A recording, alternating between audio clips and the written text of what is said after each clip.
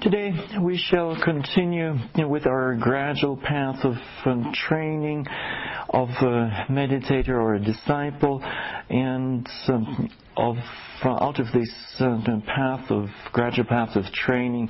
Yesterday we've briefly touched upon the arising of initial faith, which then leads to right thought, such as thoughts of renunciation, temporary or permanent renunciation, and then yesterday we at length spoke about virtue, sila, and its definition and significance and so on, benefits. And then we went on to discuss the restraint of the senses, indriya, samvara, sila, which also is a form of virtue, one of the four. And then next comes, and this will be the topic for today, namely mindfulness and clear comprehension. So today we'll first explain briefly about clear comprehension, sampajanya, and then mindfulness. And a meditator possessing this mindfulness and clear comprehension will then go on to select the proper place, a secluded place for the meditation practice, and then will work very hard to overcome the hindrances. And once this has been achieved, then vipassana, insight in its strictest sense, will arise in the form of the three, an understanding of the three universal characteristics of anicca, dukkha, and anatta, and the contemplation of those three engaged in over a longer period of time will eventually lead to liberation, to, in an extended sense, to knowledge, true knowledge, and liberation. So vijja vimutti. Now, the relevant part on mindfulness and clear comprehension from our passage on the gradual path of training is as follows. Namely, and this is quoted from Majjhima Nikaya, the 125th discourse, paragraph 20. A meditator is mindful and acts with clear comprehension when going and coming, when looking forward and backward, when bending and stretching his or her limbs, when wearing one's robes and alms bowl. Now, this of course concerns the monastics, but for lay meditators this means when wearing one's robes or one's clothes, and then when eating, drinking, chewing and tasting, when discharging excrement and urine, when walking, standing, sitting, falling asleep, and awakening in the morning, when speaking and keeping silent. So this is one section, and this is the section on the bodily activities, mindfulness and clear comprehension of bodily activities and postures. And then we have another section which deals with selecting a proper place for practice and then actually starting doing the practice. And the text for this is as follows, and again I'm quoting: now being equipped with this lofty virtue or morality, equipped with this noble control of the senses, indriya, samvara, and filled with this noble mindfulness and clear comprehension, a meditator chooses a secluded dwelling in the forest, at the foot of a tree, on a mountain, in a cleft, in a rock cave, on a burial ground, on a wooded tableland, in the open air, on a heap of straw. Having returned from alms round, after the meal, the meditator seats himself or herself with legs crossed, body erect, with mindfulness fixed before him or her. So this is what the original text says. Now, clear comprehension does represent some difficulties in its interpretation. And when we look at the literature in the English language, then we find all sorts of interpretations that have been offered over the years. Now,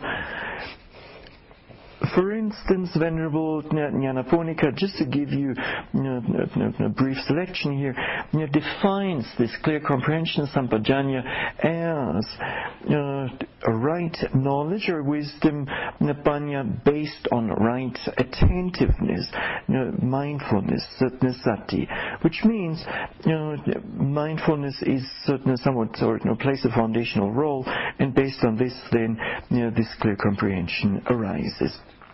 And now, I.B. Horner, who translated a number of texts from Pali into English, and who was also a president of the Pali Text Society in London, now Oxford, she defines it along the Pali definition of sampajana kari hoti, which means it is acting in a clearly conscious way. And the Venerable Sayadaw Pandita speaks along the same line when he says that sampajanya means full awareness or clear comprehension through personal experience. One should act, and the second part is important, one should act consciously with full knowledge of what one is doing. So again, sampajanya kari hoti. Now, Venerable Bhikkhu Bodhi points out, and Venerable Analayo goes even further to say that this term sampajanya is being used differently in the text. And at one in the Samyutta Nikaya 47, clear comprehension is certainly explained with reference to bodily postures and routine activities of everyday life.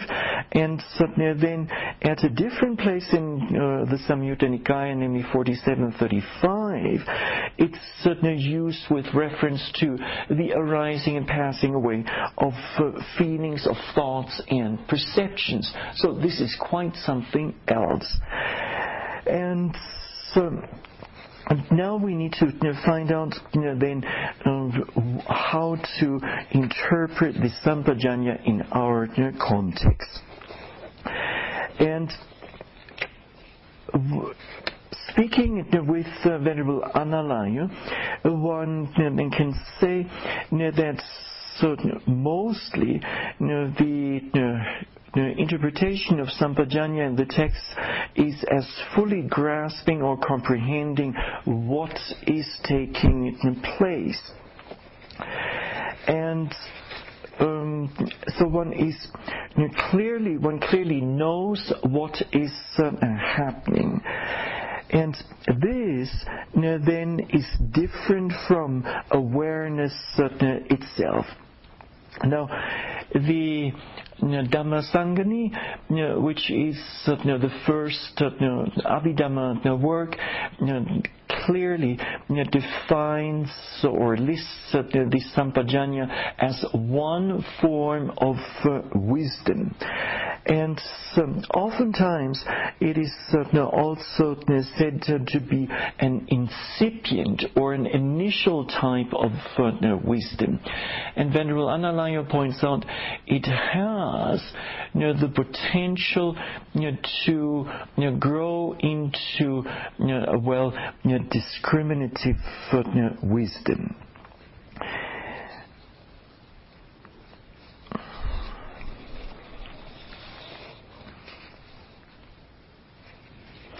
Now, in our context, namely in the context of the second paragraph of observing virtue and then practicing the restraint of the senses, and then practicing mindfulness and clear comprehension, then choosing a place and so on.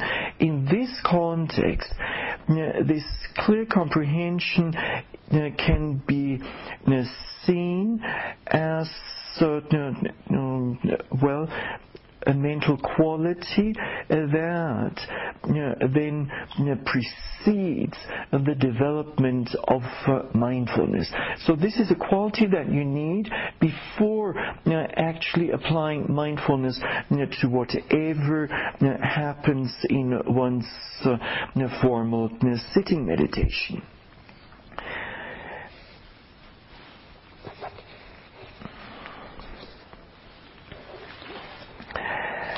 And as for the first paragraph, namely mindfulness and clear comprehension with regard to general activities and certain postures, there it's has to do, it has to do with the clearly knowing or comprehending the posture that we are going to assume at the time when we are assuming it. And so in the sense of being aware of the purpose and or the benefit of it and the suitability of it, whereas awareness or mindfulness has to do with regards to the different sensations or different objects as they are occurring while we are seated, while meditation is actually taking place. Now, to give you an example for clear comprehension, and it's easy. In the end, it's easier than it may seem at first sight. So let's say you come into the meditation hall, and then the question arises where to sit, and then knowing very well that a particular seat has been taken by another meditator, you then decide to sit there. And this may be beneficial to sit there, but it's not necessarily suitable because it's the seat that another meditator has taken early on or at the beginning of the retreat. And awareness or mindfulness would then come in when the person is seated in meditation and actually observing the rising and falling movement of the abdomen and other predominant objects. Or, to give you another example, and this has, I'm not speaking from imagination, but what I'll say has really happened in Lumbini. So a meditator comes into the meditation hall and then graces this lofty place by doing a headstand.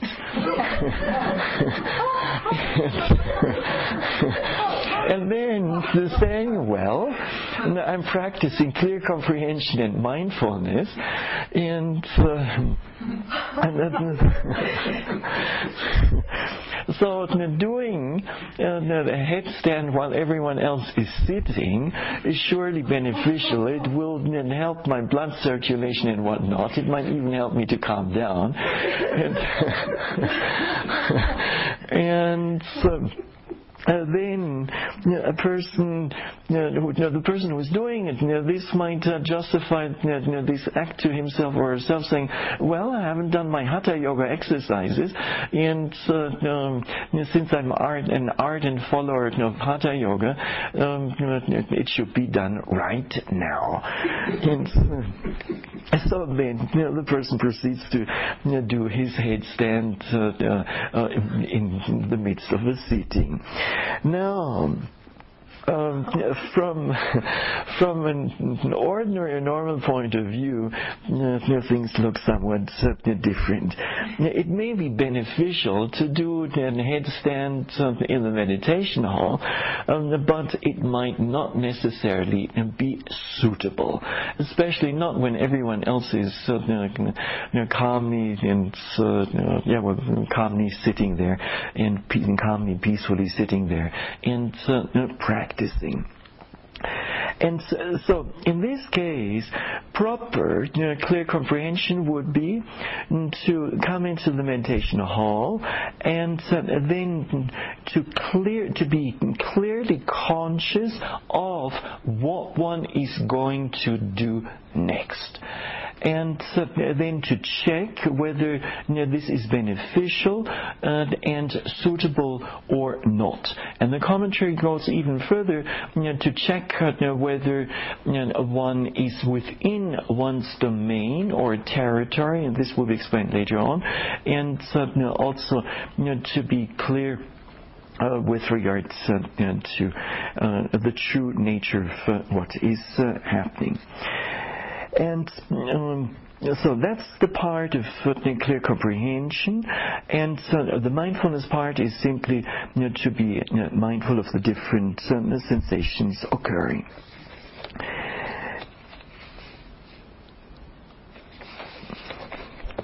Now, this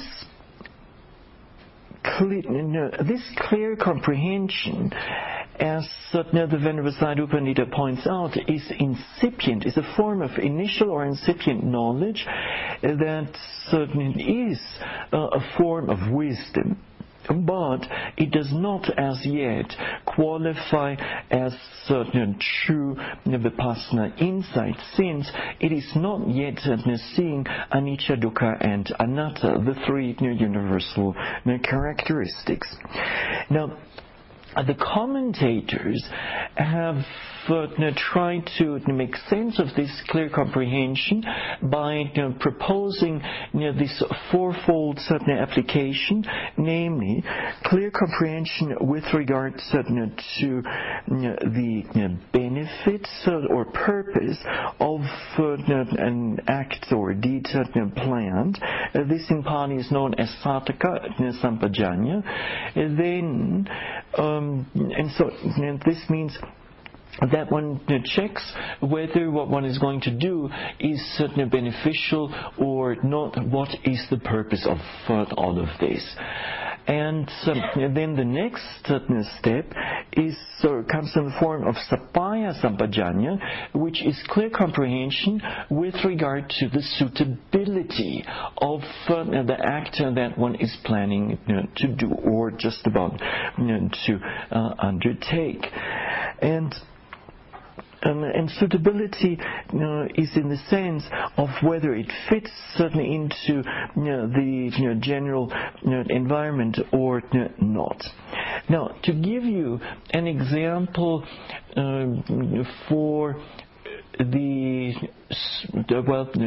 clear comprehension of benefit, and then clear comprehension with regard to suitability.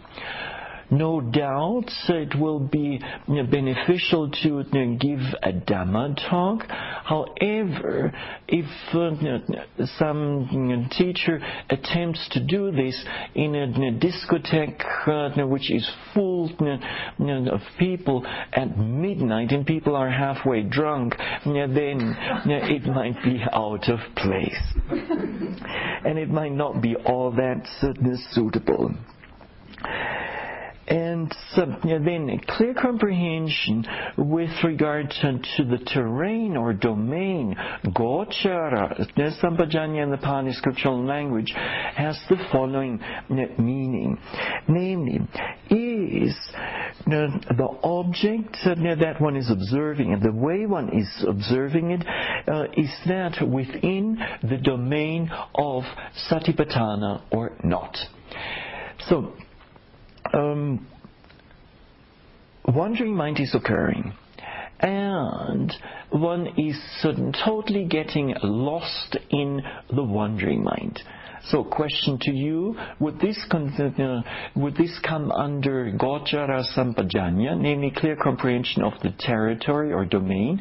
Is one within one's domain or not? Huh? No. The answer is no, because one is no longer mindful of the wandering mind.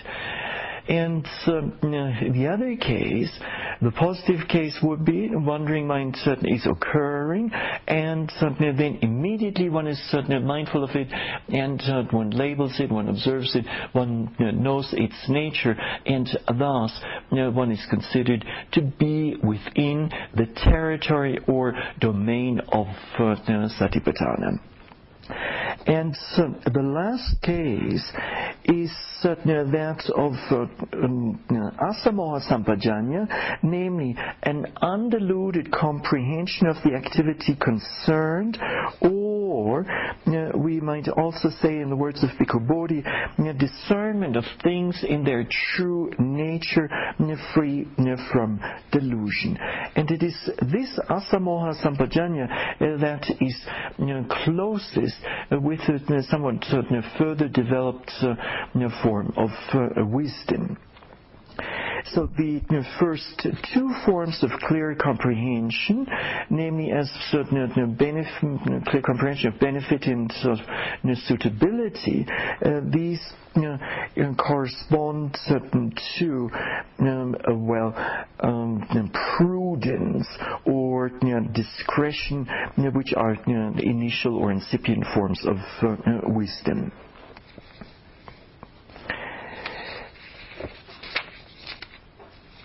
Now, maybe one or two more examples for negative examples for this clear comprehension of benefits and suitability.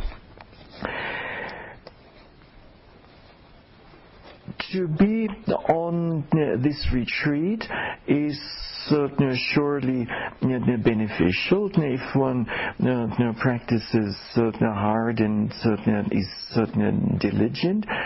However, if one then decides to well, let me see. No, I'll change the example.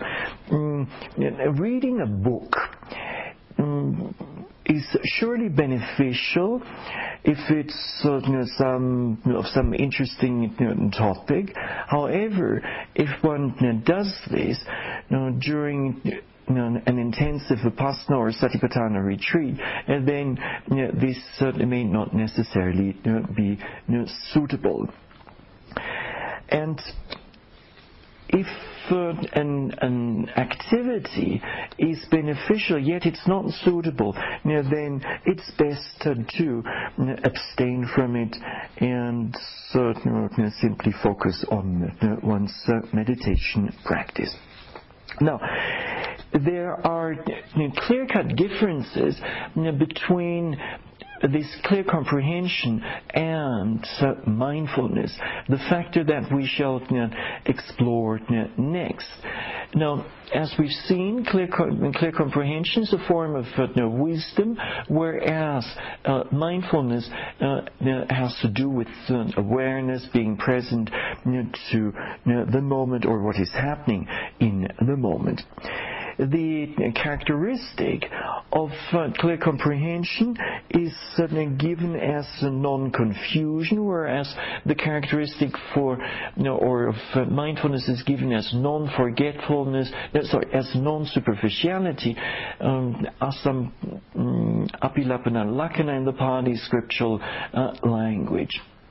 And then the function of clear comprehension is given as investigating or to judge, whereas the function of mindfulness is given as not losing the object out of sight. So non-forgetfulness. And so then the manifestation of clear comprehension is given as scrutiny, whereas the manifestation of mindfulness is either a state of confrontation, being face to face with the object of observation, or is guardianship or protection. So from these two from the two definitions of clear comprehension and mindfulness from the Visuddhimagga, you can see already that both of these mental states or qualities work differently, play different roles. Now, let us go on and explore some of the main features of mindfulness. And this is the important part, and in particular important for all of you. Now, as a meditator, we need to have a clear understanding of what is meant by mindfulness, and we need to know its many different aspects and how to apply it to our meditation practice. Now, mindfulness usually in the Mahasi tradition of Vipassana meditation gets interpreted as sati and upatthana, which means establishment of mindfulness. And establishment of mindfulness, or establishment, is in the sense of approaching and then remaining there, approaching an object and then remaining with that object. Now, there are different interpretations of the term satipatthana around, such as sati and patthana, which then, according to the commentary to the Majjhima Nikaya, is supposed to mean foundation of mindfulness. And Venerable Analayo, and together with Professor Rice Davids, interpret the term satipatthana again as sati and upatthana, but upatthana more in a sense of presence of mindfulness, presence or attending to whatever predominant object occurs. Now, the Venerable Sayadaw Pandita goes along with the interpretation as sati and upatthana, so as establishment of mindfulness, and then in a further step, based on the commentaries and sub-commentaries, he explains the term pa in different ways, and we shall later on see how he does this.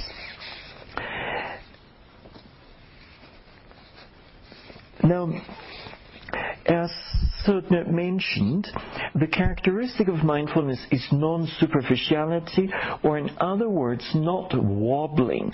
Not the mindfulness, our awareness should not skim over the surface of the object of observation. And hence, our mindfulness should, as the Visuddhimagga illustrates it, not be like a dried and hollow pumpkin thrown onto some river, but and a dried and hollow pumpkin, what will it do if it's thrown onto a river? It will float away, and it will bob up and down on the surface of the river. Yes, and the mindfulness, or this pumpkin, is a negative example for mindfulness, and a positive illustration is that of a stone or a rock thrown into a river. Now, And you can imagine that certain stone will immediately sink to the bottom of that river, and it will not stay on the surface and float around there. And so likewise, our mindfulness, whenever some predominant object of observation arises, then it should clearly sink into the object of observation. And when it happens like this, then it will be easy for a meditator in the presence of concentration to know the true nature of that object, such as the tension, the stiffness, and the tightness in the rising movement of the abdomen, and then the relaxation and contraction, and maybe some vibrations in the falling movement of the abdomen, and so on and so forth. So that's Apilapana Lakkhana in the Pali scriptural language. Now, the function of mindfulness was given earlier on as keeping the object in view, or as absence of confusion, non-forgetfulness. Seeing what easily happens in our meditation practice, we are observing a certain object like the rising and falling, again the rising and falling, and for a few moments, and since we've observed it already so many times, after a while the mind says, okay, enough of this, let me go on daydreaming. This is much more fascinating. And with this then, we've lost sight of the rising and falling movement of the abdomen. We're no longer keeping it in view. And thus, how can one possibly then know the true nature of that primary object? And so the meaning here, the practical meaning of asamasa rasa, the function of mindfulness as non-forgetfulness or keeping the object in view, is not to forget it, not to miss it, and not to let the object of observation disappear from one's field of observation.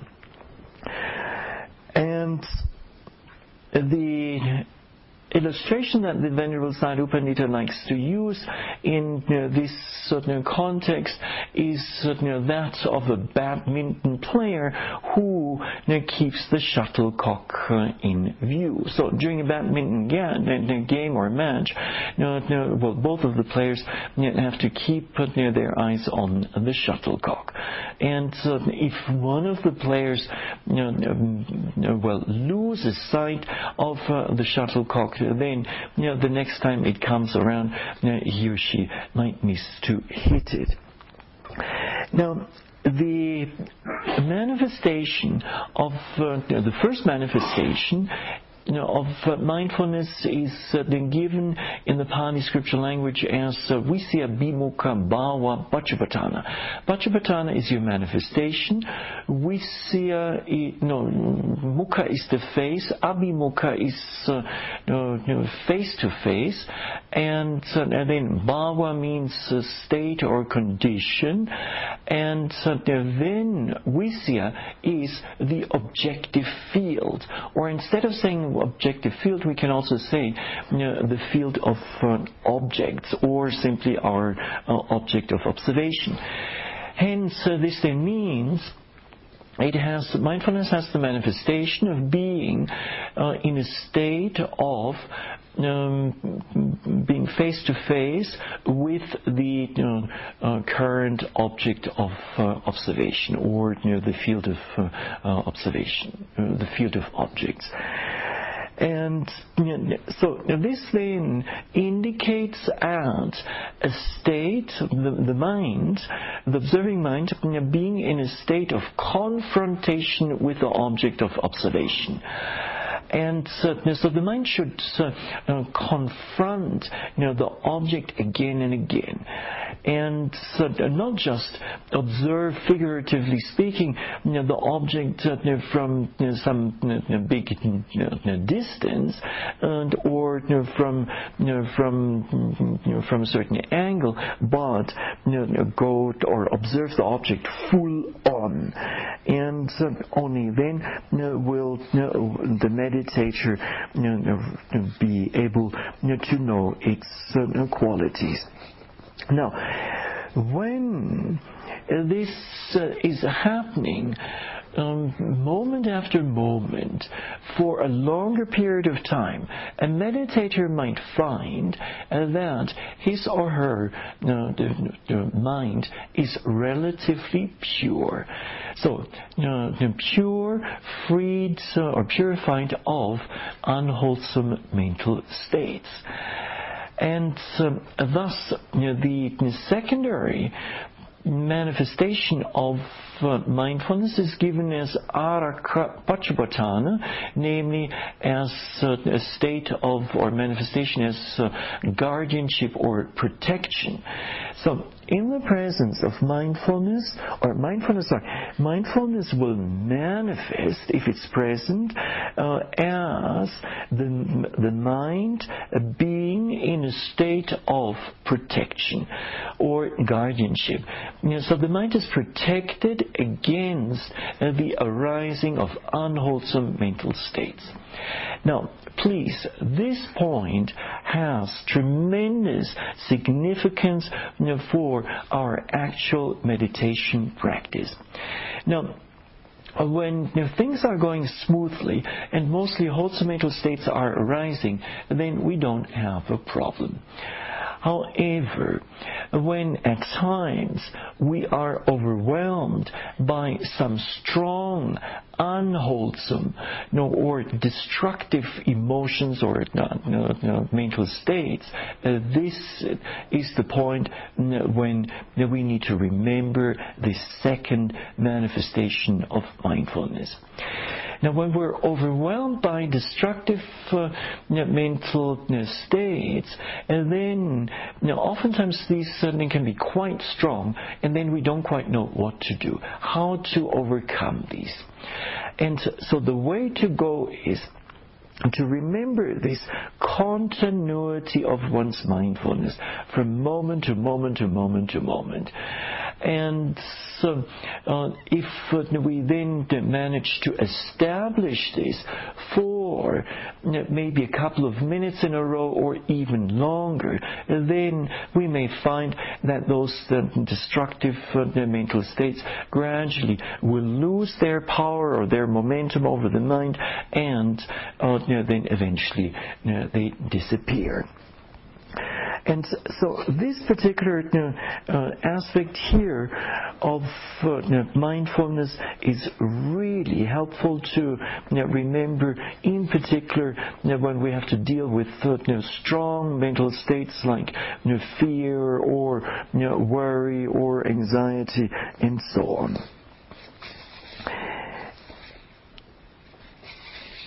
Now, the approximate cause, or the nearest cause for the arising of mindfulness, is again of a twofold nature. And the first approximate cause is given in Pali as tirasanya-padatthana, which means the strong perception of the object of observation is the most important cause to bring mindfulness about.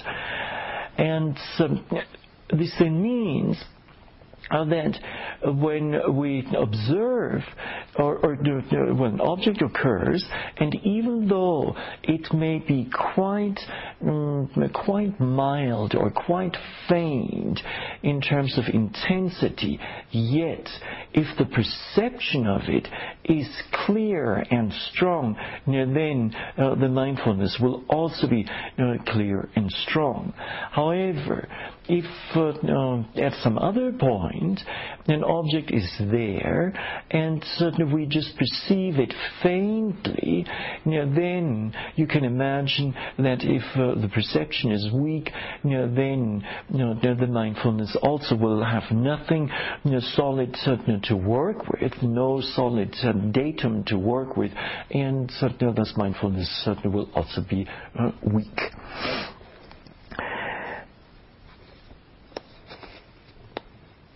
Now, the second proximate or nearest cause for the arising of mindfulness lies simply in the four establishments of mindfulness itself, and this refers to the fact that one moment of mindfulness after another over a longer period of time will lead to rather strong and powerful mindfulness.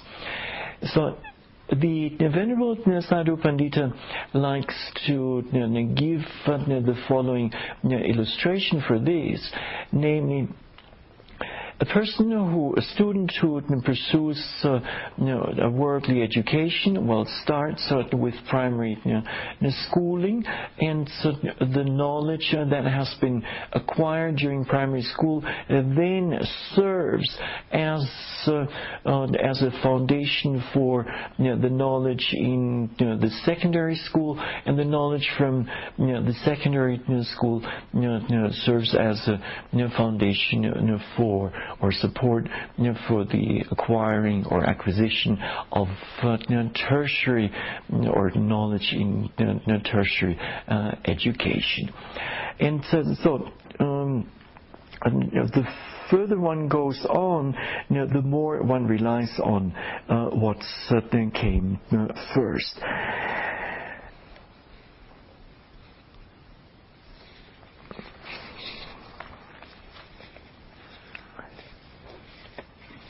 Now, this much regarding the classical fourfold definition of mindfulness, as can be found in the Visuddhimagga, and apart from this, mindfulness should and could assume a number of other qualities. One of them is immediacy. Now, to illustrate this point, please think of some Formula 1 race. And think of yourself, or imagine yourself to be one of those Formula 1 pilots steering a Formula 1 racing car that can go at extremely high speeds. Now, if you're participating in a race, and your mind is somewhat, or your mindfulness is somewhat sluggish, then very soon you'll be out of the competition. And so what is required is superb awareness and immediacy in being aware of whatever happens next. And so if some other pilot starts or tries to overtake you, then immediately you need to act on this, and you need to prevent this attempt of overtaking. And likewise, Air Force pilots, jet plane pilots, usually need to possess a tremendous amount of awareness, and their awareness needs to be not slow, but very quick. And I've once heard that jet pilots have a decision span of just a fraction of a second. So should they do this or that? If they take too much time thinking and deciding, then the jet plane might already take a big nosedive. and crash. So likewise in the meditation, in our meditation practice.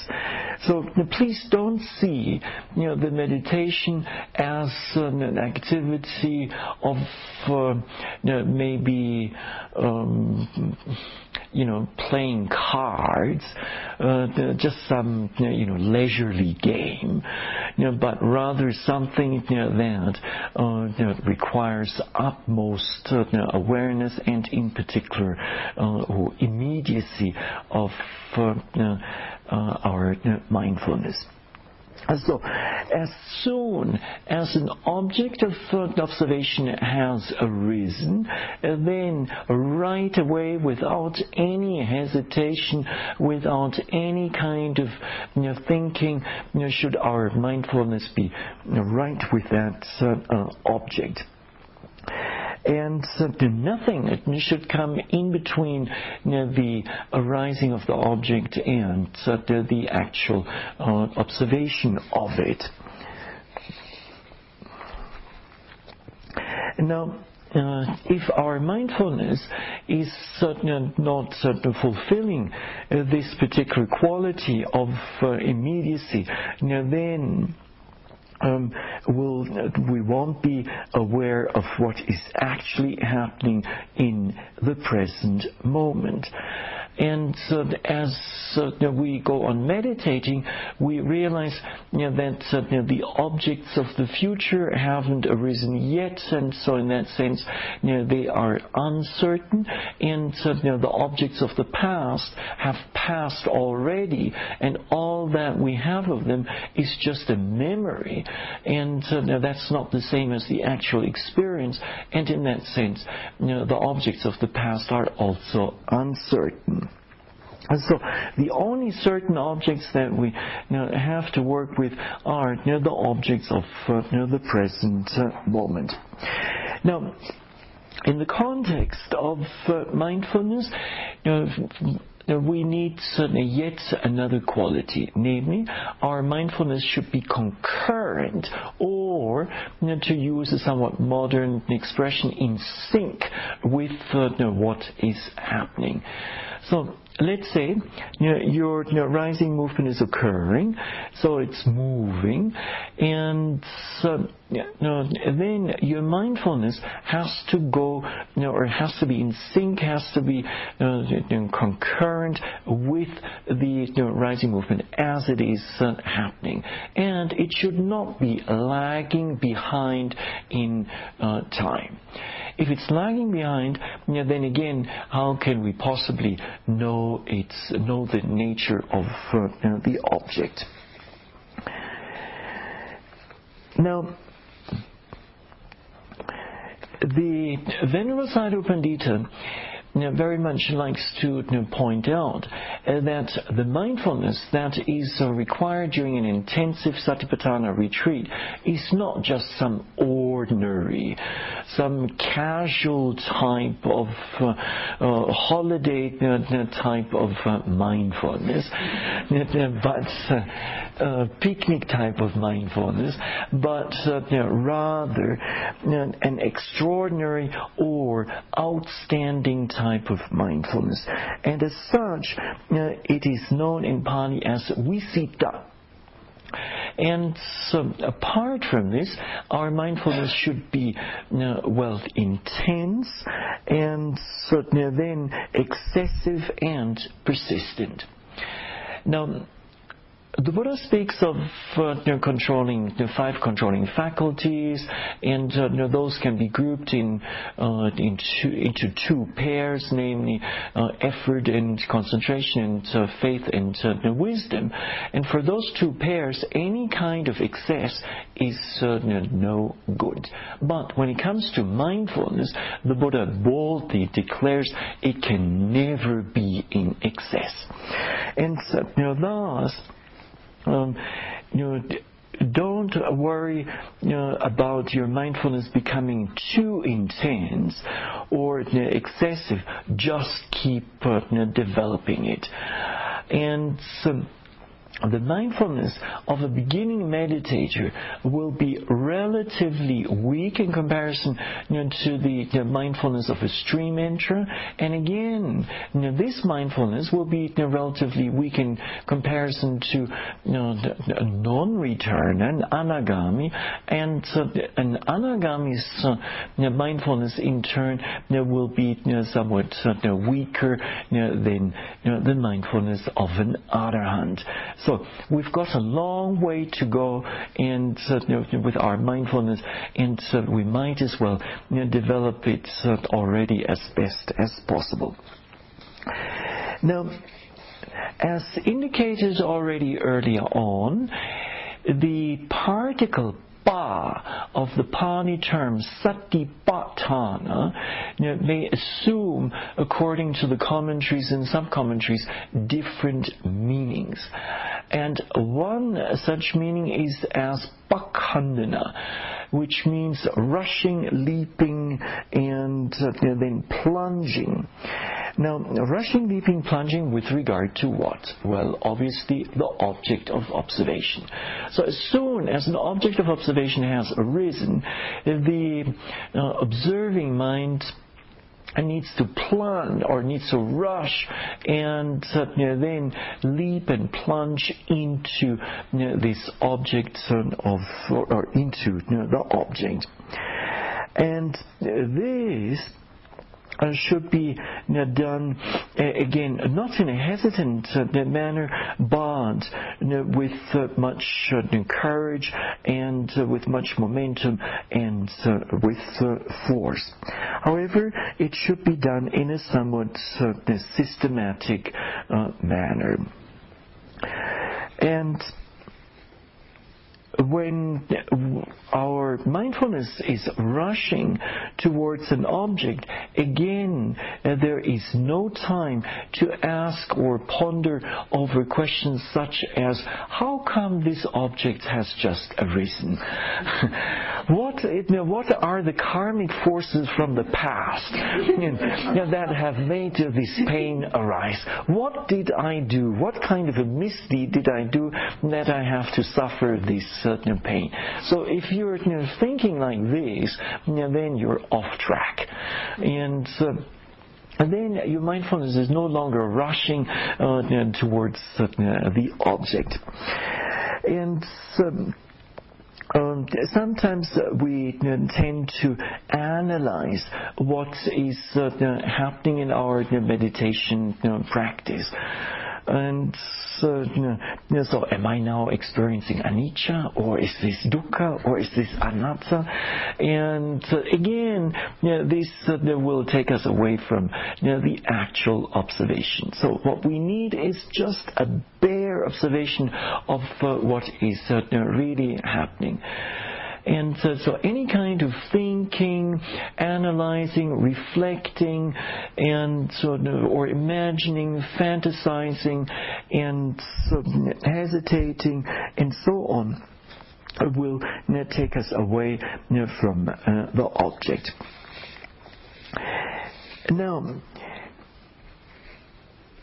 the next aspect or the next interpretation of the particle pa of the term satipatthana is in Pali as given as upaganhitva pavatati, and so this translates in English as firmly grasping or seizing the object of observation.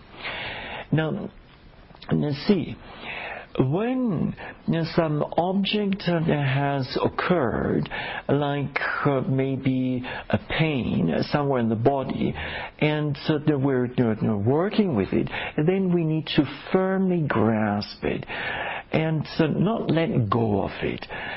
If we let go of it, if it slips away, like a slippery eel does, when we try to catch it, then how can we know the nature of the object? And so we need to be like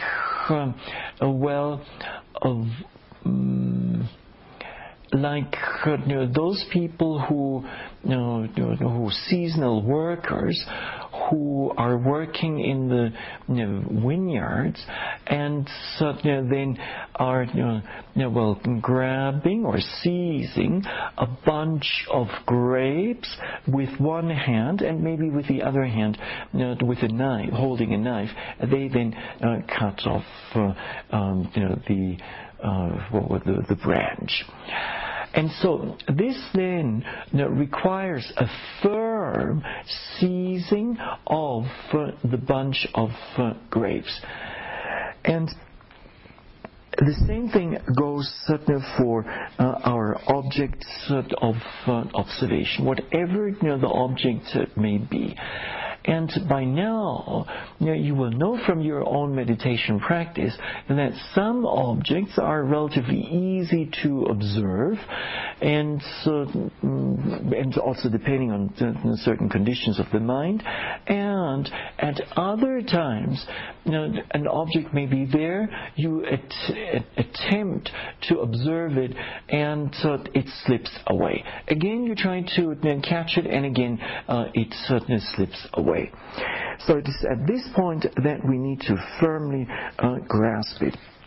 Now, the Venerable Mahasi Sayadaw, when he gave when he developed his meditation instructions, was very systematic and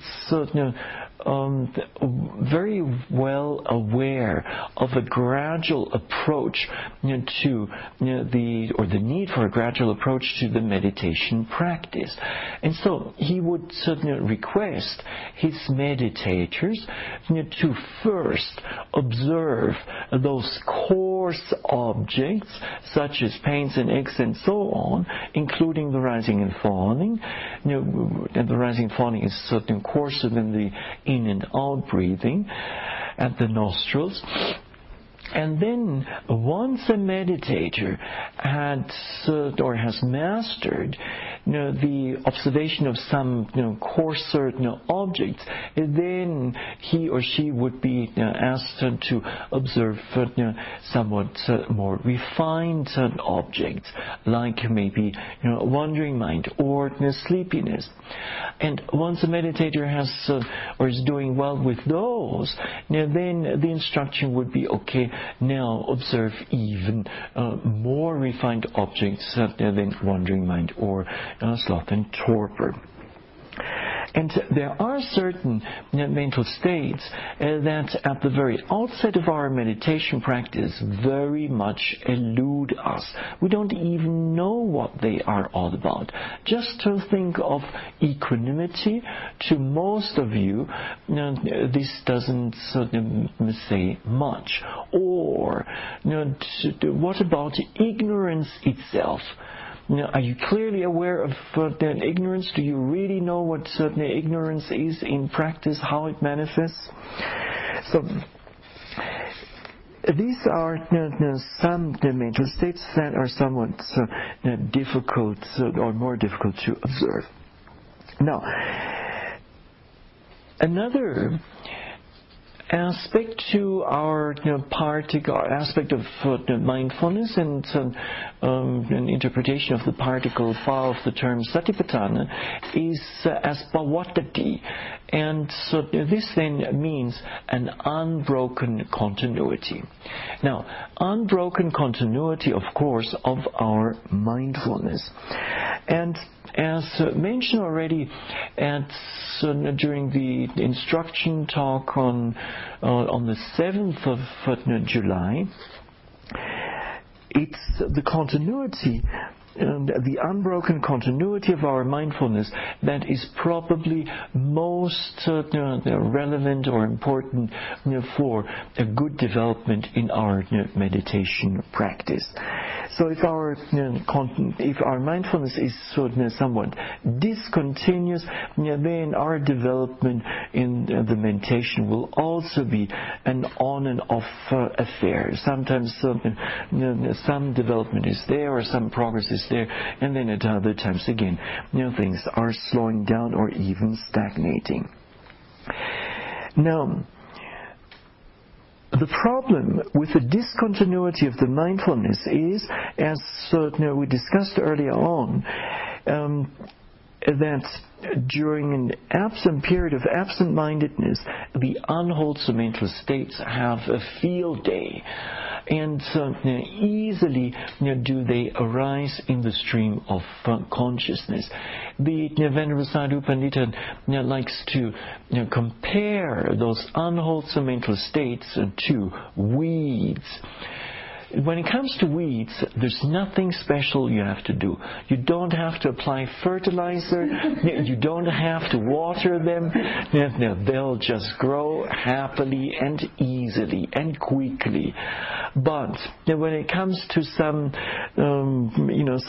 beautiful flowers, and then or other plants of your particular choice, then this takes a lot of work. So you need to dig a hole, you need to plant the flower, and then you need to give it some fertilizer, you need to water it regularly, you need to pull weeds around it, and so on and so forth. So planting some some gardening flower or garden flower, this requires a lot of work and effort, and this can be compared to the arising of wholesome mental states. So if we want wholesome mental states to arise in our stream of consciousness, we have to work for them. We have to put in pretty good amount of effort. Otherwise, it will simply not happen. And the Venerable Mahasi Sayadaw uses an illustration for the continuity as well as the intensity of our mindfulness by explaining. In the old days, when people, so this is many hundreds or many centuries ago, when people didn't possess gas lighters as they do these days, or matches in order to start a fire, well, back then they had to rub two sticks against each other again and again and again until a certain heat would develop from the friction, and then eventually a spark would ignite, and from this then a fire would develop. Now, if in those old days one were to rub the two pieces of the two sticks against each other for a while, and then to stop and to take a rest, and then after a while to continue rubbing, then it's obvious that no spark will ignite, no fire will form, and the fire of wisdom will not arise. And so likewise with our meditation practice and our mindfulness, a certain degree of intensity and continuity is just necessary for things to move on, for wisdom to ignite. And the Venerable Sayadaw Pandita likes to give another illustration, namely that of house lizards or chameleons. And you may have noticed, well, around here we don't have any of those house lizards, but maybe at a lower altitude or elevation. In Asia, there's no shortage of them. there are those house lizards. So creatures that have 4 legs, and they share a very particular feature.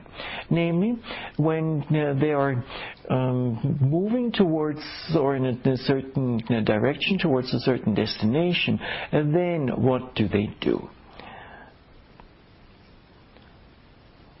They move all in one go, all at once. Jackie, you shake your head. Indeed.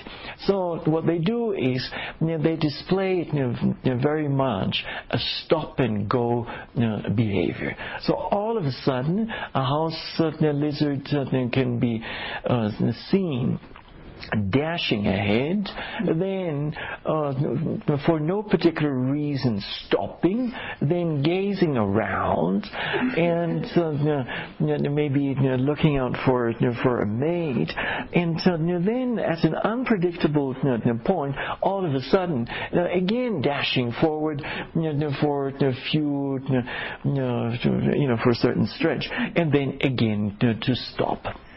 Now, house lizards and chameleons apparently can survive or have survived like this.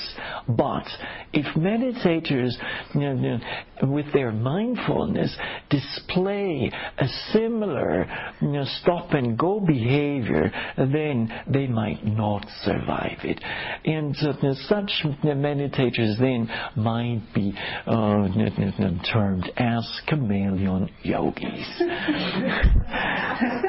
And I assume that none of you come under this category. Now, there's so many things to be said about mindfulness. Now, one of the universal characteristics is that of anatta, which means non-self, and which means that things are not happening according to our wishes, our whims, and fancies. And instead, formations occurring in the body and in the mind are occurring of their own accord. And this is something to be remembered in the context of mindfulness. So when we are observing some predominant object, then we should not try to manipulate it.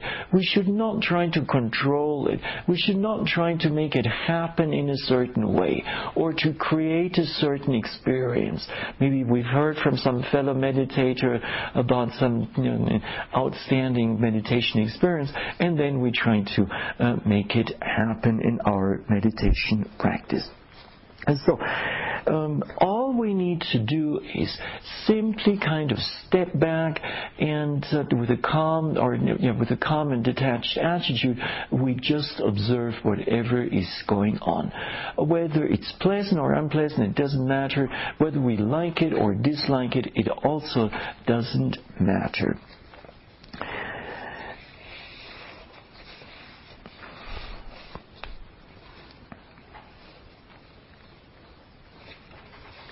Now, when mentioning that mindfulness should have this confrontational aspect, I forgot to point to yet another quality of mindfulness as dynamic.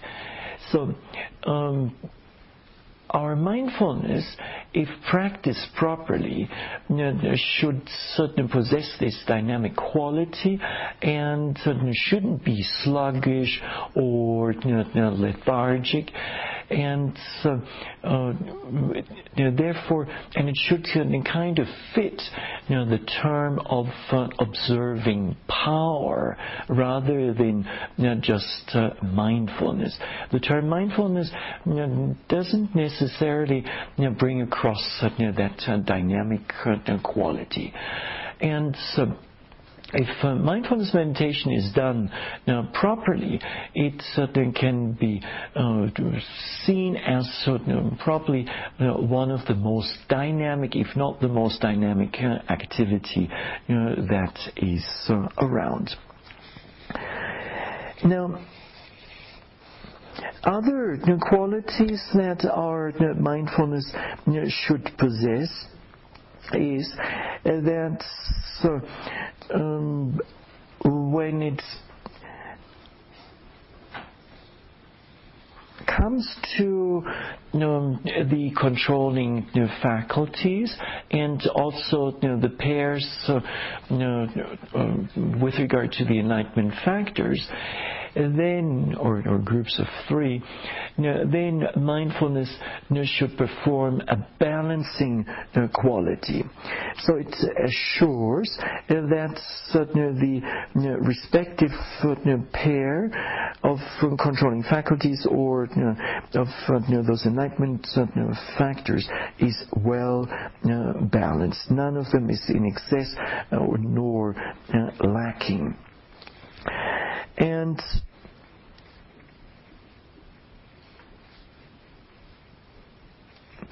then, when we observe an object of observation, we should do so in a detached and uninvolved manner, neither suppressing an object nor acting out on it.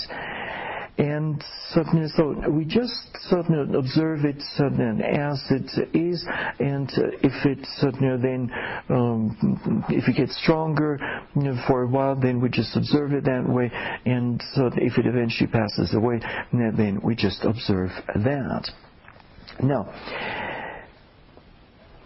Venerable Gunaratna, Bhante Gunaratna from the Bhavana Society recommends in his book Mindfulness in Plain English that our mindfulness should have a non-conceptual quality.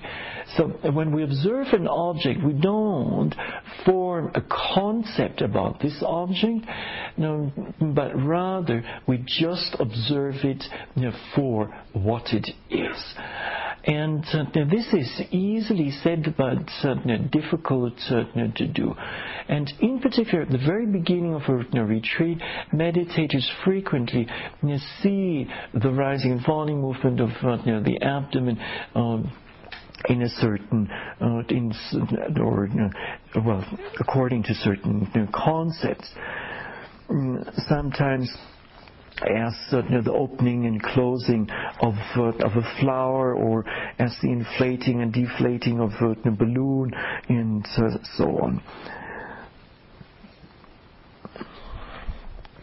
Now, one point that has proven to make a huge difference in a meditator's practice is that of reminding oneself again and again and again about the predominant nature of the object.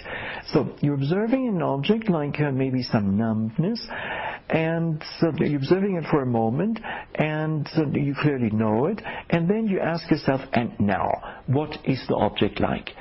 And then again you repeat, and now, what is it like? What is the quality of it? And now, and now, and now, and now, and so on and so forth, for a longer period of time, for 5 minutes, 10 minutes, 20 minutes, half an hour. Now, this is actually quite difficult to do, to maintain this continuity of oneself, a sharp mindfulness from moment to moment.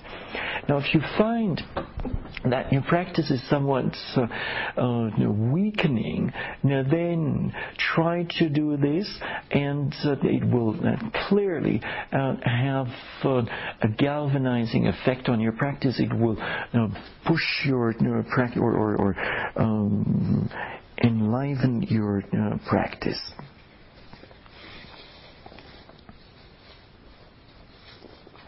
And even though at the very outset of our retreat, during the opening talk, there was much mention of different aims for the Satipatthana practice. Yet, when we actually do the practice, we don't think about the goal or about the aim.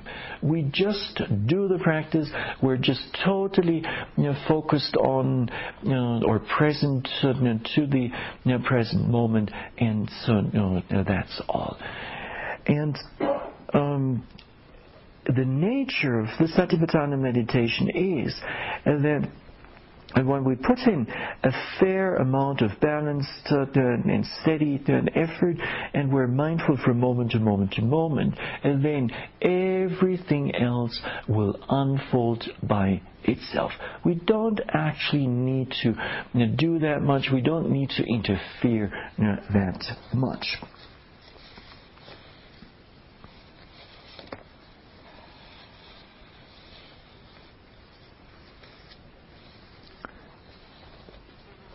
Now, the one last point for today is that mindfulness serves kind of like an all cure, a cure for everything. And mindfulness serves, when it's present, as a prevention for the prevention against the arising of unwholesome mental states. And should, however, some unwholesome mental states have arisen in the stream of consciousness owing to some lapse in one's practice, then it's the same mindfulness that will serve again as the cure to, let go or to abandon those unwholesome mental states. So mindfulness is a prophylactic as well as a curative medicine. Now, or one more point, namely, in the course of the meditation practice, our mindfulness assumes different qualities. So at first, like during the first and second insight knowledge, the mindfulness is somewhat of an or has an intermittent quality to it. Sometimes it's there and then it's not there. And then in the third insight knowledge, the mindfulness becomes somewhat more panoramic. During the fourth insight knowledge, it's extremely sharp and quick and very much tuned into the present moment. And then in the 10th insight knowledge, again, it kind of assumes a panoramic quality. And later on in the next insight knowledge, the knowledge of equanimity about formations, the mindfulness becomes more one-pointed, and it stays with one object at a time and not with a multitude of objects at the same time. Now, this then does bring us to the end of today's talk, and let me conclude then, or by wishing that may all of you possess the different ingredients mentioned in the gradual path of training of meditator or disciple, and in particular may you possess plenty of clear comprehension, sampajanya, and even more mindfulness, and so may your mindfulness possess all the different qualities as outlined during this talk, and thus being well equipped, may your meditation develop more and more, may much concentration arise, and may wisdom unfold in leaps and bounds, and lead all of you to at least the realization of the path of stream entry, and with this also comes an understanding of the peace of Nibbana. And this is it for today.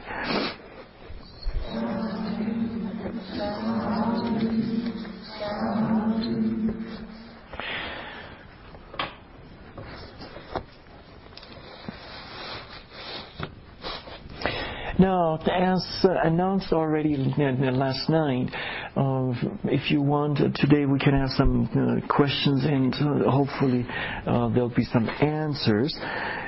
So please go ahead. Don't expect me to know everything. My scriptural knowledge is limited.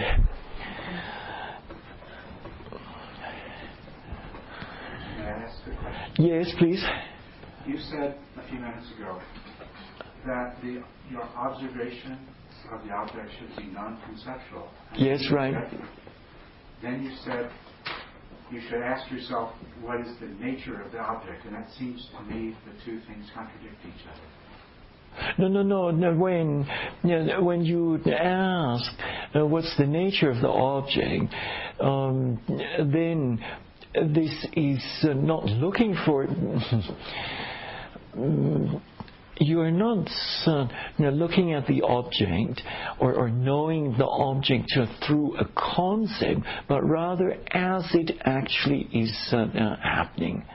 So this is not the same thing.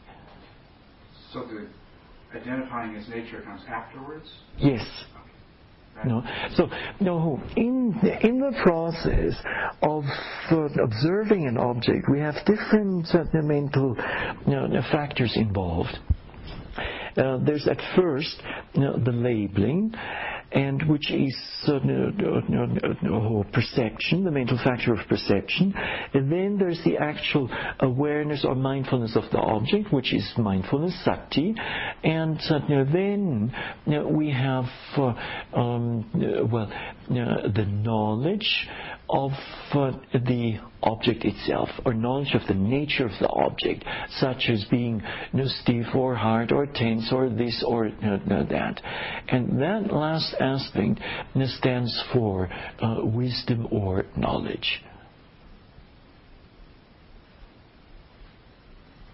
And so the concept can come in the following way, that we're observing an object, and in the back of our mind we have a certain idea of what this object is all about. No, and or maybe we've heard, like I mentioned earlier on during the talk, of a certain experience, and so we remember this, and so then we see what is actually happening in the light of our of the experience that we've heard about. And so, then easily the concept might take over, and so the concept then seems like the real thing, which of course it's not. And so, as an approach here, as meditators, it's always good to go beyond the concept, to cut right through the concept, and to go to go deeper, and to know what is happening in terms of sensations, in terms of movement, and so on. See, so with regard to an object visually shown, there are different levels here. There's this conceptual level to an object, and then the ultimate level, and we want to go down to the ultimate level. Could you explain a little more how that would apply to a mental object, such as something that is intrinsically rather conceptual, an image or a thought?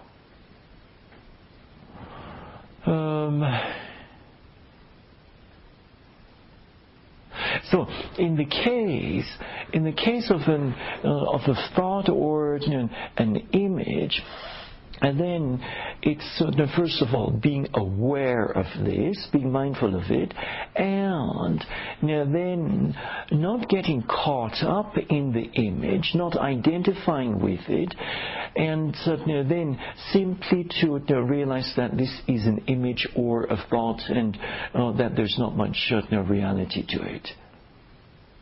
So the nature is just image or thought. It's yes. No further than that. Yes, right. And not getting caught up in the content of that image. Thank you.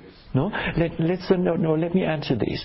So, an image arises, and so it's an image of some scenery, something that we may have seen in the past, and then it's associated with all sorts of memories, memories from the past.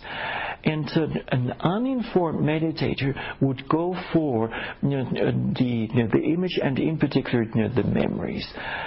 And a well-informed meditator will just will be aware of this image, and then will not get sidetracked by the memories, and just realize, okay, this is an image and that's all. It's just another object, and then the meditator sees it passing away, and that's it.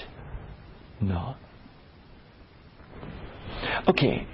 Any other question? Yes, please.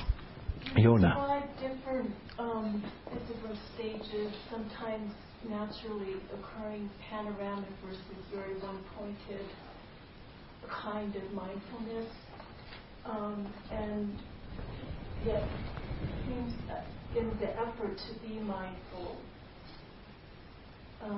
Well, my experience now is that at times it's very focused, and at times it's panoramic. And should I do anything? I mean, I'm assuming these things just occur by themselves. Yes, right. To do other than if there's a moment of awareness of one thing after the other. Is that okay? It's okay. Just be a witness to what is happening. So once in a while, just take the mindfulness itself as an object and notice its quality. And so when it's one-pointed or one-pointed, very focused, then be aware of this and know this. And when it's more of a panoramic nature, okay, then just know that. No, there's nothing that you need to do. There's no need to change that. No, at least not at this point. Then, yes, Alan. Yes, you were talking about synchronizing mindfulness with the object. Yes. And sometimes it seems to me that by the time the mindfulness arises of the object has changed.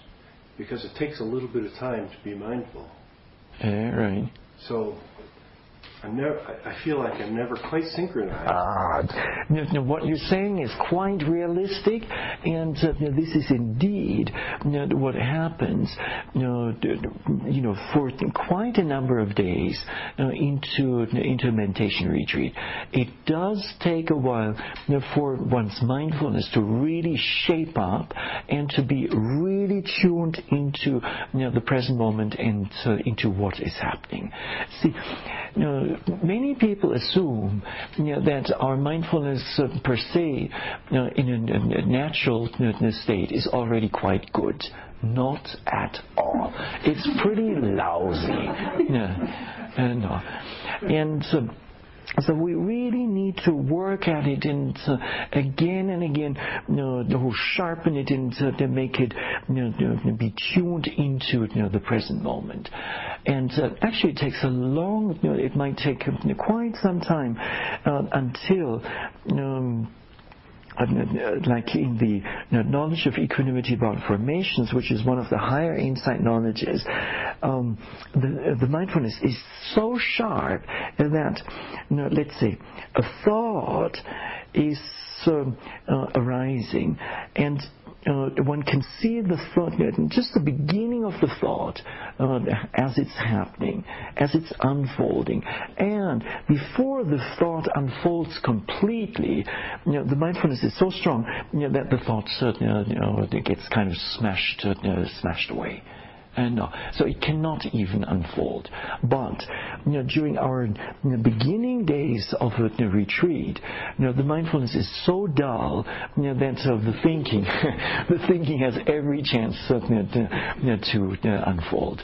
And it's maybe in a bad case only after maybe a minute or two that we realize, I've been thinking already for quite some time. And so, the mindfulness, just like with all the other mental factors, wholesome mental factors, they undergo, or they cover a whole spectrum from very poor quality to high quality. And even like when you're walking, if you notice the touch, by the time you're mindful of the touch, it's different. Yes, indeed. So I guess that's the same. It's the same thing. And so in this situation, again and again, bring that. Try to be even closer with the latest development in your meditation practice. And then, any other questions, comment? Yes, please. When you talk about the how to balance. Mindfulness takes you, at least at first, seems to take a great deal of effort. And yet at the same time, it seems to me there should be a certain amount of letting go to the process. And sometimes the effort gets in the way of the letting go. In other words, watching the rising and falling of the diaphragm, the mere observation will change it. So how do you... Like, let's say I'd want to see how do I naturally breathe. But as soon as I begin to observe it, it changes. Yes, indeed. That's so. I'm trying to balance this effort with letting go to see things naturally. So the way to proceed is that as you're observing the rising and falling movement of the abdomen, and you have the feeling that you're interfering with it, then, or it changes the quality of your rising and falling, then just be aware of that. No, the very fact that your rising and falling is changing, and for a while it will continue to be like this. At times, the rise and fall will kind of happen somewhat more naturally, and at other times, the attitude with which you are observing it will also influence your rising and falling, and then you'll just have to be aware of that. So. If, for instance, there's a lot of effort being made, or actually over-efforting, so you're overdoing it, well, this will lead to a tensing of the mind, and this will also then manifest in the rising and falling itself, and so as a rather tense rising and falling. And just be aware of it. That's what's happening at that point. And so, somewhat... or maybe within 10 days, a period of 10 days, you might get to a point where then the rising and falling is truly happening of its own accord. And at that point, a meditator really feels that he or she is no longer interfering with it, no longer controlling it in subtle ways. So that experience lies ahead of you, and just for the time being, be patient with whatever is happening. Thank you. Sounds like there's hope. There's plenty of hope.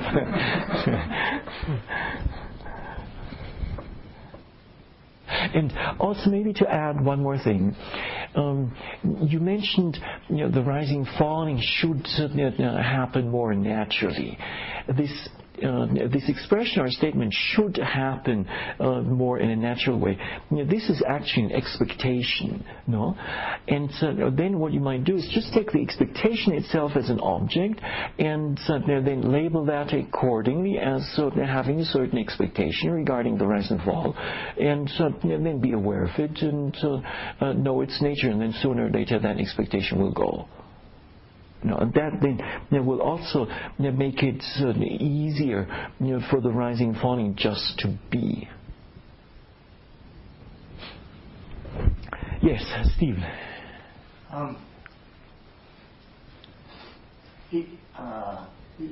number of times in what you were saying, you talked about seizing or grasping strongly. Oh, grasping, yeah. Or like the stone penetrating the water, all those sorts of things. And yet there are times when I am aware, let's say, of an itch or a pain, and am trying to stay with that. And as I do, there is on the edge, in the background, somewhere else, another thing trying to arise, beginning to arise, and I don't know whether to make a little more effort to stick with what I'm sticking with, the original pain, the original tickle, or whether to acknowledge that this new tickle is also happening, and I could pay attention to it instead, and I have a difficulty deciding. So in that kind of a situation, maybe go by the following rule of thumb. If your mind is well focused on the original tickle, no, and you're noticing all sorts of things about it, and so there's plenty of knowledge there arising, then stay with it.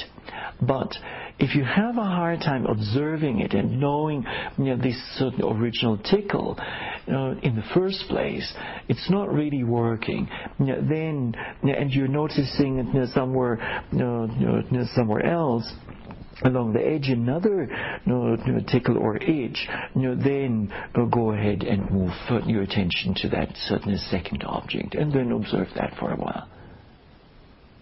No. So sometimes when things, when the mind is well adjusted and well focused on one object, then it's safer, or it's not safer, but it's better for the overall development of one's practice to stay with that object for a longer period of time, rather than changing objects every now and then.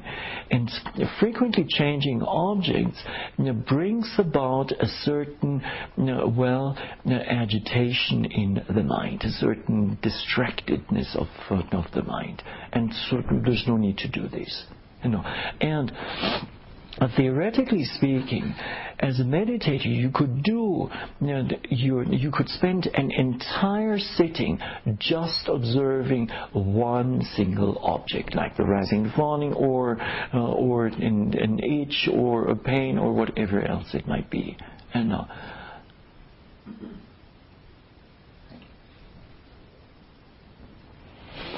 Okay, it's already past 8 o'clock, 8:15. Maybe this much for tonight, and so the next time I talk will be tomorrow.